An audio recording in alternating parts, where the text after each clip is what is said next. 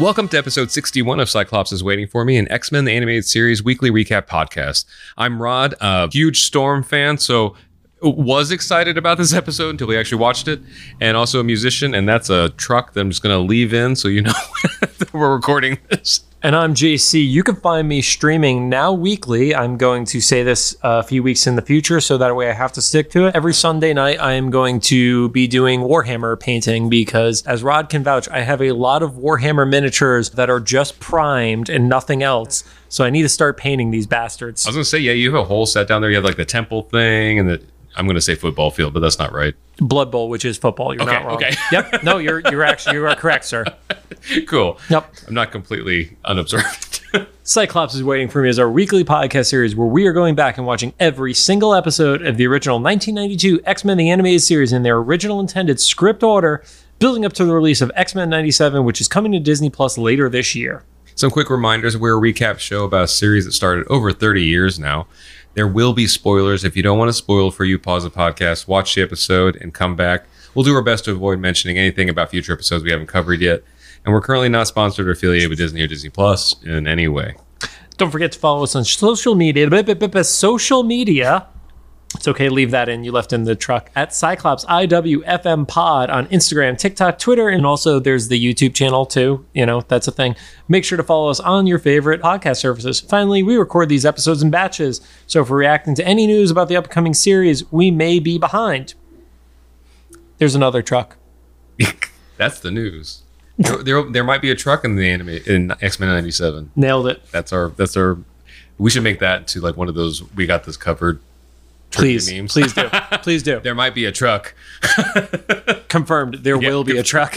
No, sorry. Sources say there will be a truck. I'm so bad at this clickbait wording. Now onto the show. Today we're going to be talking about season 5, which you know is going to make this weird. I'm not even going to say interesting. Episode 3, titled Stormfront, Part 1. It aired November 2nd, 1996, and currently sits at a 6.9 star rating on IMDb. You are a child. That makes sense. Oh, I didn't even mean that. I just meant like low numbers. But yeah, 692, that's funny. It's the funny number. So Rod's the host on these two episodes because they're Storm episodes. Yeah, I love Storm. And we were just saying before this, John was like, oh, I thought that you'd be good for these until I watched them. I was like, yeah, I get it. But I still love Storm, even though she's a little dumb in this story arc. Spoiler. Right? Yeah. I guess that is kind of a spoiler because usually she's the level-headed one. Anyway, on theme, this opens up with the National Weather Service report that is basically describing the way the weather was in LA the last week of February. So there was hail, gale force winds. The only thing we did not get here was monsoon waves. Yeah, we had that previously, though. Yes, but not all at the same time, Rod. Yeah. We did have a tiny tornado touchdown, which was wild. Dope. I think it only took out one tree. All my friends in Indiana were laughing, but I was like, I get why you're laughing. But also, that will end this city. This was Los Angeles. One single tornado taking one tree was wild. Like, this was, what did I say? I texted our mutual friend Ali Spagnola. I was like, either, because she was filming an outdoor video that weekend. I was like, either it's because Ali had a film shoot and nature was getting back at her, or Christians were correct about premarital dancing. So we don't know. Could go either way. So anyway, the Weather Service is reporting that things are going haywire, specifically in the DC area. And a Friends of Humanity person interrupts the reporter and blames it on the mutants. And it's like, there are just a scary amount of correlations to the insanity of bigots from 30 years ago to today. Yeah. So it's his version of, see, you shouldn't have been dancing before you got married. Yeah. Anyway. You know, I was wondering, did he actually say premarital dancing? And he did. Yeah. Well, that was always the joke. My brother's a pastor, and also I've been around a bunch of Bible colleges and stuff. And that was always the joke, is that premarital sex isn't allowed because it might lead to dancing. Because that was like one of the big rules in like a lot of those Bible colleges dorms is like, no dancing. Okay, what is this, flash dance? Like, what's I do remember, because I also went to a Catholic school growing up, and our school wasn't too bad about it. Like, nobody was like grinding in 8th grade or anything like that. But we were allowed to dance. We went to one of the sister schools, and they literally had rulers. So you had to have room for the Holy Spirit. Oh, wow. They would literally put the 12-inch ruler between you. So you could like have your arm on their shoulders. But if they couldn't fit the ruler in between you, they would literally separate you.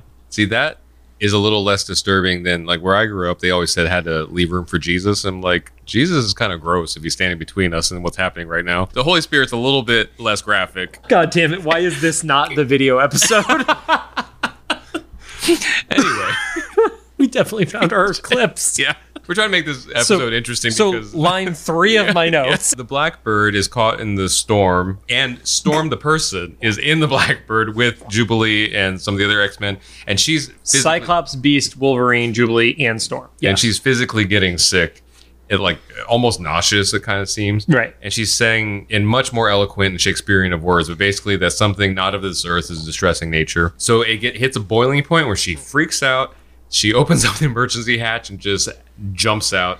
Well, before she does that, we do get the confirmation from Beast that it is irregular weather patterns, that it doesn't match from a meteorological perspective. Fuck me. Oh, yeah, with like air pressure and stuff. Yeah, and then Jubilee is like trying to comfort her, and it's like, oh, no, it's just rough air. And it's like, and then she yells at Cyclops to land.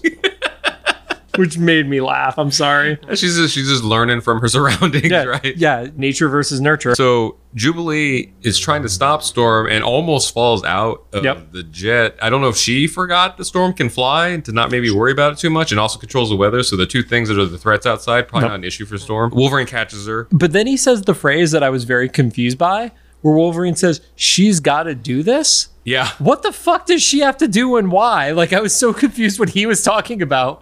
That kind of implied to me that he's had enough experiences with her. He's like, listen, she's going to lose her shit. You're not going to do anything that's going to make this better. You know, it's kind of similar to like my dad growing up told me, like, whenever I had like a logistical issue with mom, or like, well, that doesn't make sense. My dad's like, shh, saying yes to mom and doing it will be easier than dealing with whatever your mom's response is to not doing it. He's like, we've been married for decades now. It doesn't matter what she's asking you to do. It will be easier.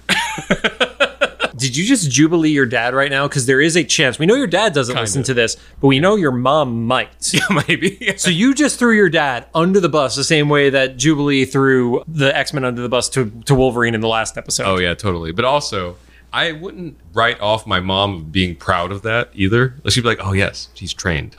So Cyclops yells. And this is where the famous screen cap of Jubilee pointing in the Blackbird is from. I didn't know it was this episode. Right. It's funny because, like, I had no idea where that one was coming from. But anytime I'm looking for the screen grabs to make the Instagram images and stuff like that, I don't know who controlled the SEO on it. But for some reason, that appears in, like, the top 5 images, no matter what episode you look up. That's funny. It is always there. So we know what the thumbnail for this episode is going to be.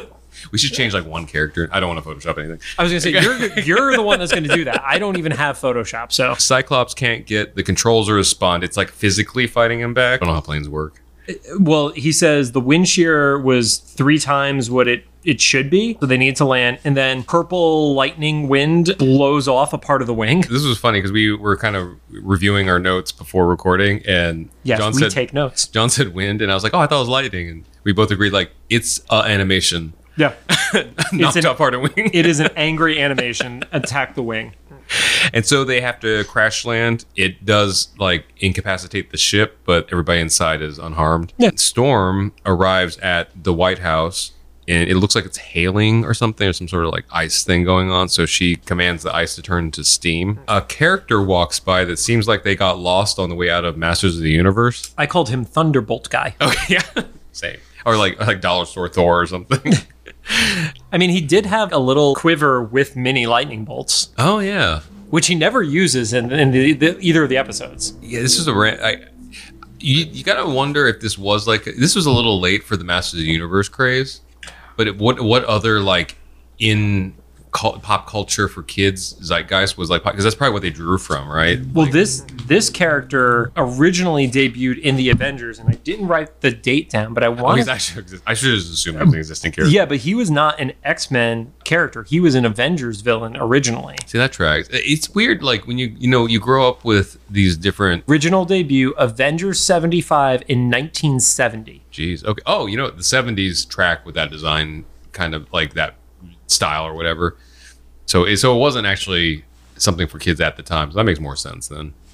But it also makes sense that he wasn't part of the X-Men universe, because it's weird when you grow up with these different properties and superhero groups, even when they're in the same house, like the Marvel house or whatever. Yeah. It's like, oh, that doesn't seem like an X-Men looks He very much gives looks like he would have been straight up a Thor villain. Yeah.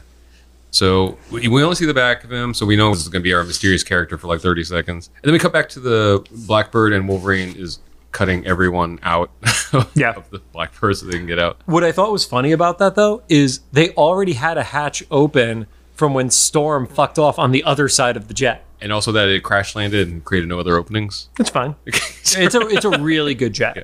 But also, Wolverine needed to cut something. And then he insults Cyclops by calling him Bug-Eye. I don't know why I started thinking about it, because I think usually I'm just like, okay, just insulting him or whatever. And I was like, Bug, but is it good? One eye? What bug has one eye? Like, Yeah. He just looks weird. I guess this is a, or Well, like I mean, that that was like when he got called Four Eyes by Blob, and it's like, that's the opposite of what he is, sir. It has to have a root in some like long dead, not as famous insult from the 90s kind of thing, you know, that I just forgot about. And then Cyclops yells. Yeah. And then we go back to Storm. She's calming the weather at several other like notable monuments that I probably should know the name of. I believe it was the Lincoln. I thought it was Lincoln, but it looked like it was different. It was the guy standing. What's that one? Is that the Jefferson? That one. I think that's the one that I saw. Oh, I just looked at the shape of the building and I assumed Lincoln. Because I looked inside, or maybe I blinked and it changed, and it was both. It was not that. She does end up at the Washington Monument, though, the giant penis one. And she's standing on top of it, and she calms the weather there, but then she's tapped and falls off. And the dude that was watching, well, okay, we got to rewind just a little bit. So while she's calming all this weather stuff down, the lightning god guy or whatever is walking by. He's getting a boner watching all this. He's like, yes, you know. And so, yeah, so when the lightning hits Storm and she gets knocked down and she's tapped out, boner dude catches her. And Which I literally put caught by creep, which is the nice way, of saying boner dude. Yep. And he pushes like a thing on his chest. It's like a communicator thing looking thing, and it just shuts all the crazy weather off. Right. So you kind of get the sense that he was creating all this crazy weather stuff to bait Storm. Interestingly enough, there is the scenario with how he crosses paths in the comics with Storm.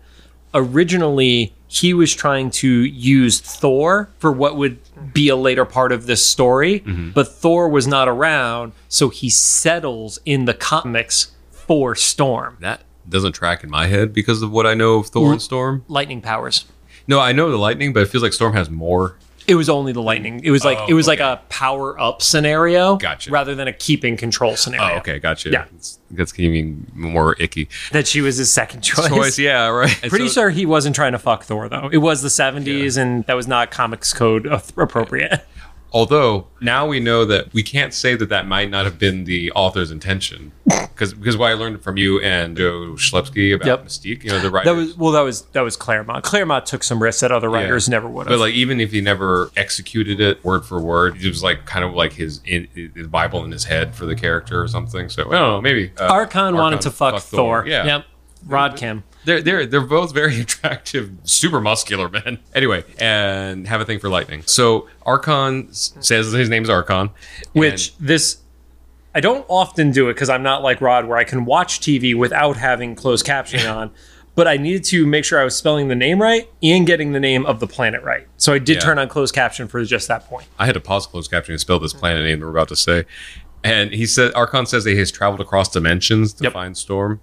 Which they kind of gloss over of like what that sounds super stalkery, especially just how he's been behaving watching her. We gloss over a lot of the stalkery nature of Archon. Yeah.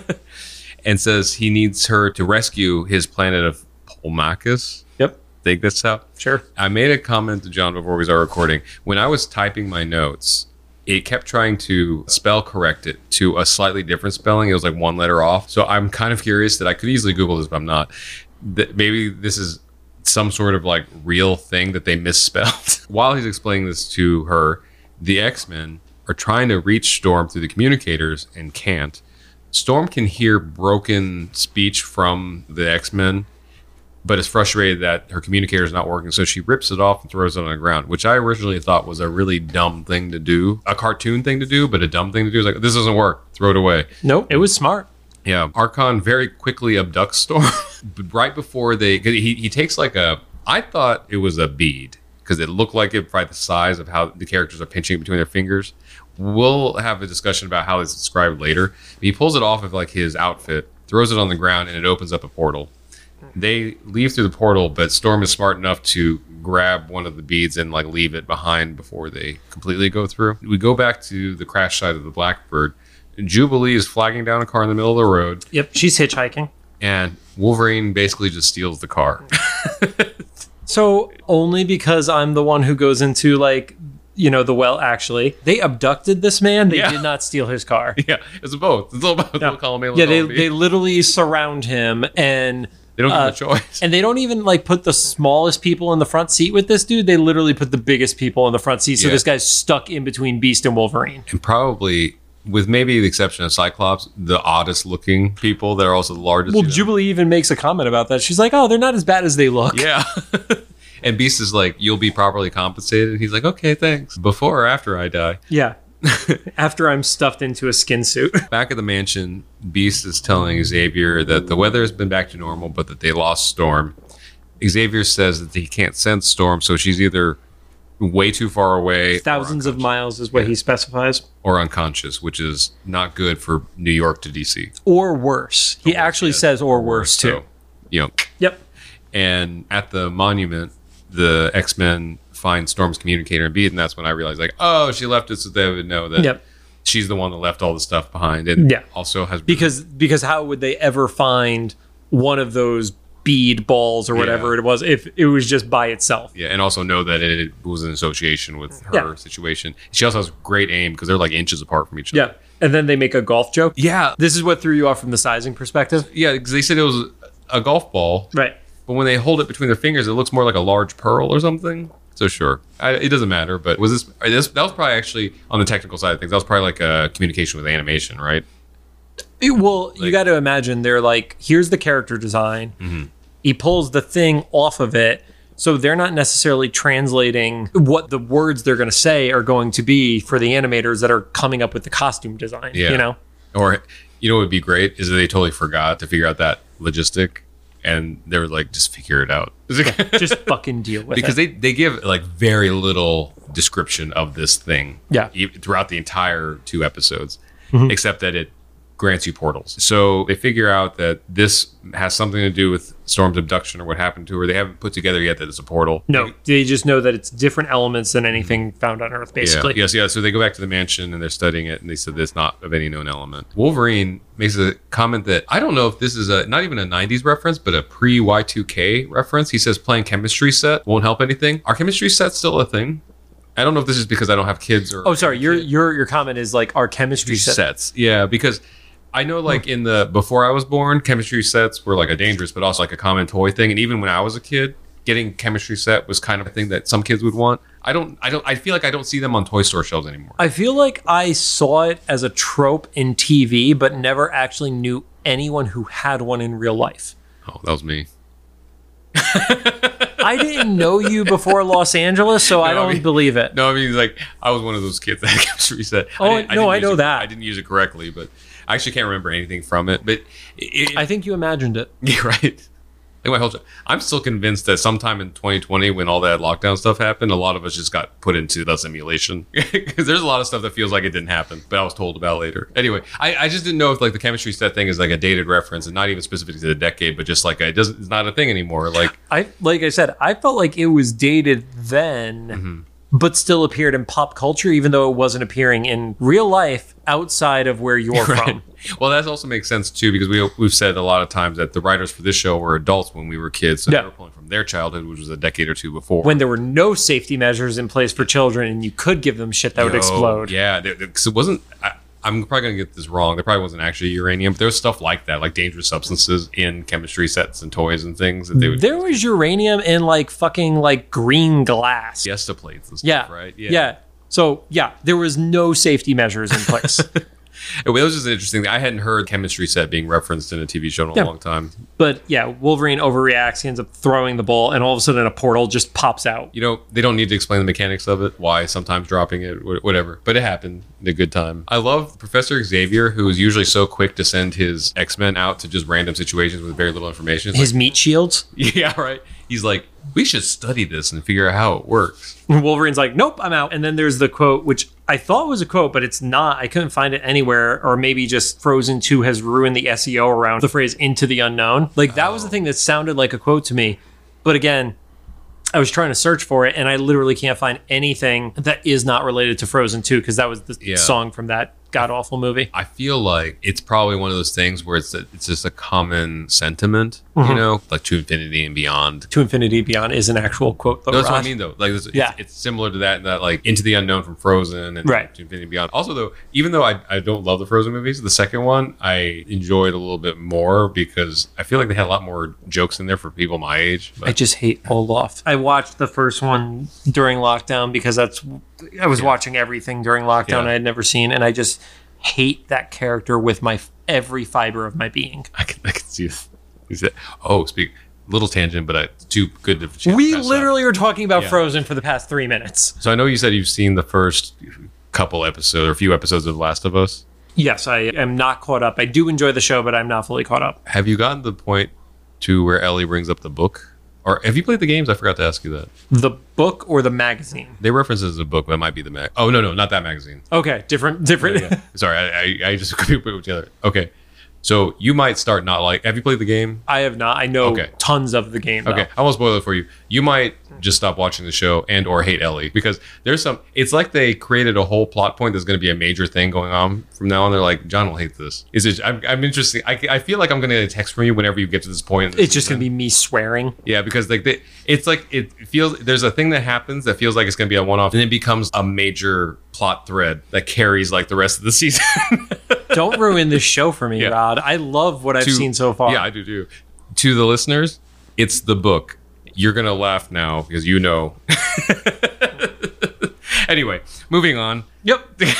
They go through the portal. Everyone but Xavier goes through because even though he wanted to be careful, he's like, oh, they can go. Then we show the exterior of the planet. The exterior of the planet? I don't know how else to describe it.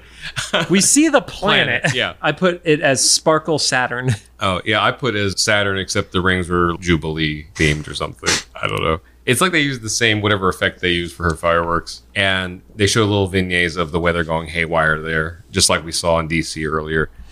Archon is explaining to Storm that the ring protects the planet just like the ozone protects the Earth. This is like kind of a 90s thing because I don't know if you remember in the 90s there was all this stuff like we have to save the ozone. There's also literally a hole over Australia at that point. Yeah. And it has finally started healing. And this is one of the few positive things that have come up, like political, ecological stuff. It's like you said, we actually did it. All the policies and stuff healed the ozone. There was a point in the 90s where like we didn't know if we were going to have a protective layer on the Earth. No. It was really on brand for like the 90s. Like, oh, there's a hole in the ozone, you know. There was a whole series. Captain Planet was all about that. Yeah, we also see, like Rob was saying, a few vignettes of what's going on. And I actually wrote, to your point earlier, that you were like, oh, this guy feels like he's out of He-Man. Yeah. Literally, there's a guy who almost gets swallowed by an earthquake, who I called not He-Man because he's literally wearing like a similar chest protector to He-Man in that shot. That's so funny. This is my next note. Was that He-Man? Except Rod doesn't put a hyphen in it, so it says, is that Hemin? Yeah. Listen, when I'm typing these notes, I'm like watching the TV at the same time. I'm always happy when I know what I meant when I go back down to read these. I mean, we've talked about this before. At least yours is legible because it's typed. Mine, 50-50 shot. It's so funny because we have different flavors of the same problem because you might be not able to read your handwriting, but I may have typed a bunch of random characters I have to decipher later. Yeah. Like what was near the D key that would So he explains that's kind of how it is. This ring protects the planet like that. So Storm says that she senses the planet is wounded, which is like a reiteration of hole in that ring thing. Storm agrees to help because she's a superhero. Because she's a hero. Yeah. And then we see the X-Men arrive through a portal, not at the fortress that Storm and Archon were at. So they're kind of in the city, and a whole mob of citizens immediately congregate and accuse them for bringing the bad weather. And then we get this like small hint of like indentured servitude or slavery because like one person's like, oh, maybe they're here to help. And they instantly just get shot down. And you could also tell the quality of clothing he's wearing is not as like highfalutin as some of these other characters. So like, it has like a pseudo Greek vibe to some of like the architecture, but it also has a little bit of that like Buck Rogers vibe to it, where it's like sort of space technology, but the average person isn't like in high-tech armor kind of stuff. Yeah. And I think even one of them kind of yells like in the background, like get back to work or something. Yeah, he just gets shut down. Jubilee shoots, and then robots attack. Yeah, and then we cut away to Archon getting impatient with Storm, who is trying her best to like basically like meditate and get in tune with the Earth, and she's like, "You got to be patient because I'm trying to get in tune with an entire planet's ecosystem." And she's been there for a few hours at most. Yeah. Also, a planet she's never been to before, knew existed before. Here's the thing. She doesn't even know if her shit works off planet, really. Yeah, I was kind of, because you've heard me say before when they were on like the moon thing or whatever, like that was the blue zone? Blue zone of the moon, yeah. I was like, does that work on the moon? I don't know. But yeah, even here, like, it's like, does this work here? We don't know. In the comics, she helps terraform Mars. Yeah, so yes, it does. Yeah. So she's still trying to kind of get in sync, I guess, with this planet, basically, and Archon is getting really impatient, which is one of our first hints at something to come later. Yeah, he really has the vibe of anytime your friend is dating a shitty dude, and you don't want to say it right off the bat because you want to go in with an open mind, but like you start seeing the flags popping up really early. And Storm does, luckily within this time frame, kind of sync up, and she gets up and she's like, she points at this tower, she's like, that thing is causing all your problems, and he's like, that's the central energy transmitter, and she's like, oh cool, so you just turn that thing off, everything's fixed. And he's like, we can't do that. I feel like Storm lets this go too easily. She doesn't fight for it at all. If there's a thing destroying your entire ecosystem and it's one thing, it's not a collection of like, oh, we're burning too many fires, we're polluting from this way. It's like pollution as a whole, as a cause, is harder to solve because there's so many kinds of pollution. Yeah. This is literally like, no, it's that fucking one thing, dude. It's one thing. You could turn off the one thing or come up with an alternate solution. Yeah. So he doesn't want to do it. Basically, it's 5G. Yeah, right. So he doesn't want to turn it off, but Storm also doesn't advocate for it, really. So it's a really... She kind of drops it. Yeah. But then she's distracted by the abs. He goes like hyper flirty, and how did you word it? Archon Max on Storm. And then I put awkward pickup artist handhold. Yeah, pretty much. He gets just kind of like, not sleazy. Sleazy. Yeah, but he's very sleazy. He's just trying to smooth talk her. We briefly go back to see the X-Men fighting the robots when they beat them. And Beast punches a robot. Yeah, which is great. That's all you want to see. He loves punching fucking robots. I mean, I would too if my hand wouldn't break. I mean, it didn't do well for him in Beyond Good and Evil, but here... The soft robots. Yeah. Then we go back up to the fortress, and Storm has successfully calmed all the weather. Thank you for saying that, because I wrote Storm begins to calm storms, and I hated myself for writing that down. This does get confusing because, like, at the beginning of this episode, like storms in storm is yeah, and you see the ring around the planet actually stabilizes and looks like less chaotic. It kind of goes from Kylo Ren's lightsaber to a traditional one, like it's less like fuzzy and frizzy on the edges. Yeah, and it gets thick. No, I'm trying to. I feel like I'm like Steve Buscemi. It's like, what's up, my kids? So back down there, Beast and them, they're trying to figure out what's going on. Beast pulls out a calculator. Oh, like a TI-86. It was a calculator with like computer keyboard keys on it. Mm-hmm. And then Jubilee is like, no, I think they're up there. And she points to the biggest building. That's true. Yeah, she was like, so if a guy like that has that kind of power, he's probably at the castle. And Beast is trying to like save face. But he's like, shit, she's right. Did you ever watch the first Night at the Museum movie? I've never watched any of the Night at the Museum. You'll appreciate this joke then. Because it's hateful to children? Kind of. Yeah. Well, it actually is. It's hateful to stupid people. Oh. So children. Yeah. So, and actually specifically stupid white people. So Ben Stiller, he's the human in the situation, and then all the things come to life in the museum, right? So the statue of Sacagawea turns into presumably the real Sacagawea. Mm-hmm. So this van, I forget why, but the van is getting away and they need to find it. Right. And it gets away, and so they go outside. Sacagawea is doing like what like white people imagine indigenous people do to track people and animals and stuff. She's like feeling the ground and stuff. And then she looks up at Ben Stiller and is like, they went 50 meters this way and then crashed into a tree. And he was like, how do you know? And then the camera widens out within their view a van has crashed into a tree. And she just points. No, Anyway. I don't like this movie. Anyway, that was like Jubilee. She was like, how about we try up there? But yeah, that whole interaction is very short-lived. A ship appears above and then drops one of the golf ball bead things. Yep. And I called it a portal bomb. Wait, that's a good way to bring it. I feel like this is a different iteration of what they've been using before, because this is very specific and like teleports them without them having to walk through it. And they also had no choice in where it goes, whereas like we see throughout this, to some extent, there is a choice. Yeah. The X-Men don't know how they're doing it, but other people are very specific as to where they're landing. So they immediately land in a prison cell. This like Masters of the Universe prison cell thing is. And then there's a great moment there. I wish they showed us more of it, honestly. Yeah. And then Wolverine's like, oh, we need to get out of here. We have to create a distraction. And he starts like a fake fight with Cyclops. Yeah. He calls him a traitor, and it's like, I just imagine it's like the scene from season 1 that I keep using as a GIF reaction on Twitter, where it's just Wolverine just gut punching him when he's not expecting it. Yeah. He's acting, but he's also like letting go of a bunch of pent up aggression. So I've been doing one of the home boxing workouts, and when there's a thing called a coast, and then a power coast and a burnout. I imagine this is like a power coast where he's not trying to knock Cyclops out, but he's hitting it like 85, 90%. Right. He's like, I got to make this look good. Right. Bam. And we never get to see that fight. I know. I'm very sad we didn't get to see it. Another part of the fortress where Archon is with Storm. Archon's like super happy. He's like, oh, everything's back to normal. Storm is just tapped out. She's like, I can't, we've established before that doing all this, anything weather related to a large, a scale, taps out Storm, uses a lot of energy. Right. She's actually still in the middle of this too. It's not like she's fully succeeded or anything like that. Like she's still trying to get it under control. Yeah. So she's concentrating. And then we find out that prison must have been pretty close or on the other side of the wall of that room, because the X-Men Kool-Aid Man through that wall right as I think they worked their way there. I don't think you put it right next to it. It's like, who designed this? The same guy that designed the mansion? The mansion, right. There's only 12 important people in the entire universe. So Wolverine just straight up tackles Archon. Yeah.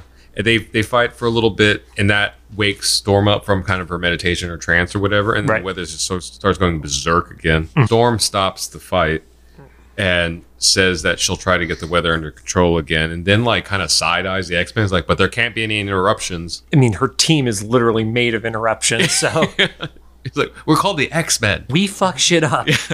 We usually cause the problems that we have to fix because we don't lock anybody up. Right. And then the way Storm and Archon kind of interact with each other, Jubilee doesn't say this, but it feels it in her tone where she's kind of like, get a room, guys. Like, so, she clearly acknowledges the flirting. Right. So Storm basically starts to make everything go back to normal. And then you start to see some of the people that are out there reacting to the change. And there's another person who I referred to as not He-Man. And hopefully I can find these screen grabs without having to like capture them from the actual thing. But he was wearing an outfit that was similar to the movie version of He-Man's toys, which was a separate design, like what Dolph Lundgren was wearing. I was saying the Dolph Lundgren movie. Yeah. Jeez. Like it was like kind of like, or actually no, it wasn't the Dolph Lundgren one. It was the futuristic He-Man. Remember how there was the offshoot show that was like He-Man in the future? That's right. It was, his outfit was more like that dude. So they were just like, what? How many He-Man how many Masters of the Universe can we fit here? So I only picked up on 2, but I agree with you that Archon could also be like dollar store He-Man. Which is, you watched like Toys That Made Us, right? Of course. You know that whole section where they were talking about how the creators of the Masters of the Universe were like, we literally just got high on shrooms and came up with as many stupid names as possible. Yeah. He's like, come on, Evil Lynn. Evil Lynn is actually a dope name. Do you ever think that Cersei would be Evil Lynn one day? Cersei from Game of Thrones? Oh, see, I didn't watch Game of Thrones. Oh, yeah. She is Evil Lynn in the modern, grittier He-Man. The Kevin Smith one. The animated. Yeah. I need to watch the animated one. My brother told me. Well, there's 2, because there's the one that's the kiddie version where he's just like a dude on steroids, and then there's the dark one, and the dark one's actually very enjoyable. Yeah, I think my brother said both of them. Like he was like, these are worth watching. Yeah. Really cool. Which is funny because when I was in college, I bought the He-Man box set on DVD because I was like, oh, I love this. No, you didn't. Yeah, I didn't. I watched it. Same thing with Captain Planet. I thought I loved it. Dude. I think it was just something animated on the television. Yeah. And the toys were cool. It's like Ninja Turtles as a concept, I still like. And I read the modern comics because they're written for an adult. Mm-hmm. The original cartoons are painful to watch. I think I've actually watched the cartoons. Don't. Like, to keep your rose-colored glasses and don't go back, dude. No. The nostalgia fuel is real. It does not age well.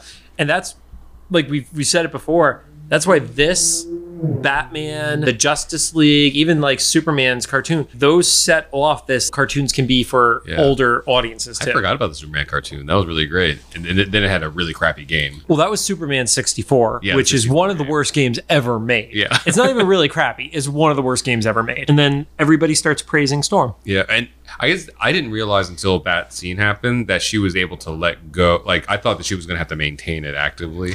Right. Because earlier when she was concentrating, I was like, oh, does she just need to sit here for forever? Because that sucks. Yeah. That's kind of like Shadowcat in the movie version of Days of Future Past.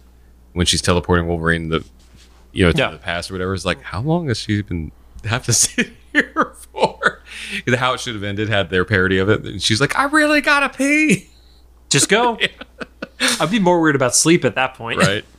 So yeah, so the planet cheers on Storm is very like the Star Wars and celebration moment kind of thing, where like suddenly the entire planet's in one city and is there to cheer on Storm, and also immediately know that it was her. We won't ask questions.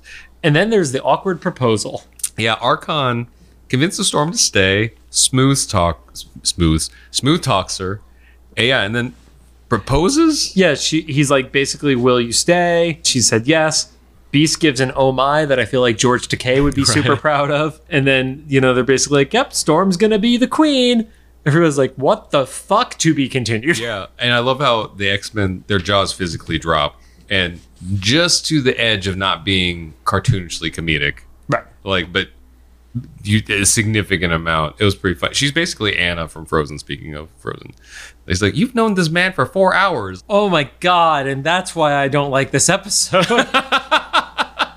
Actually, she's like a combination of both those sisters, Elsa and Anna, right? Because she gets married way too fast, but she also controls some weather. Has weather powers.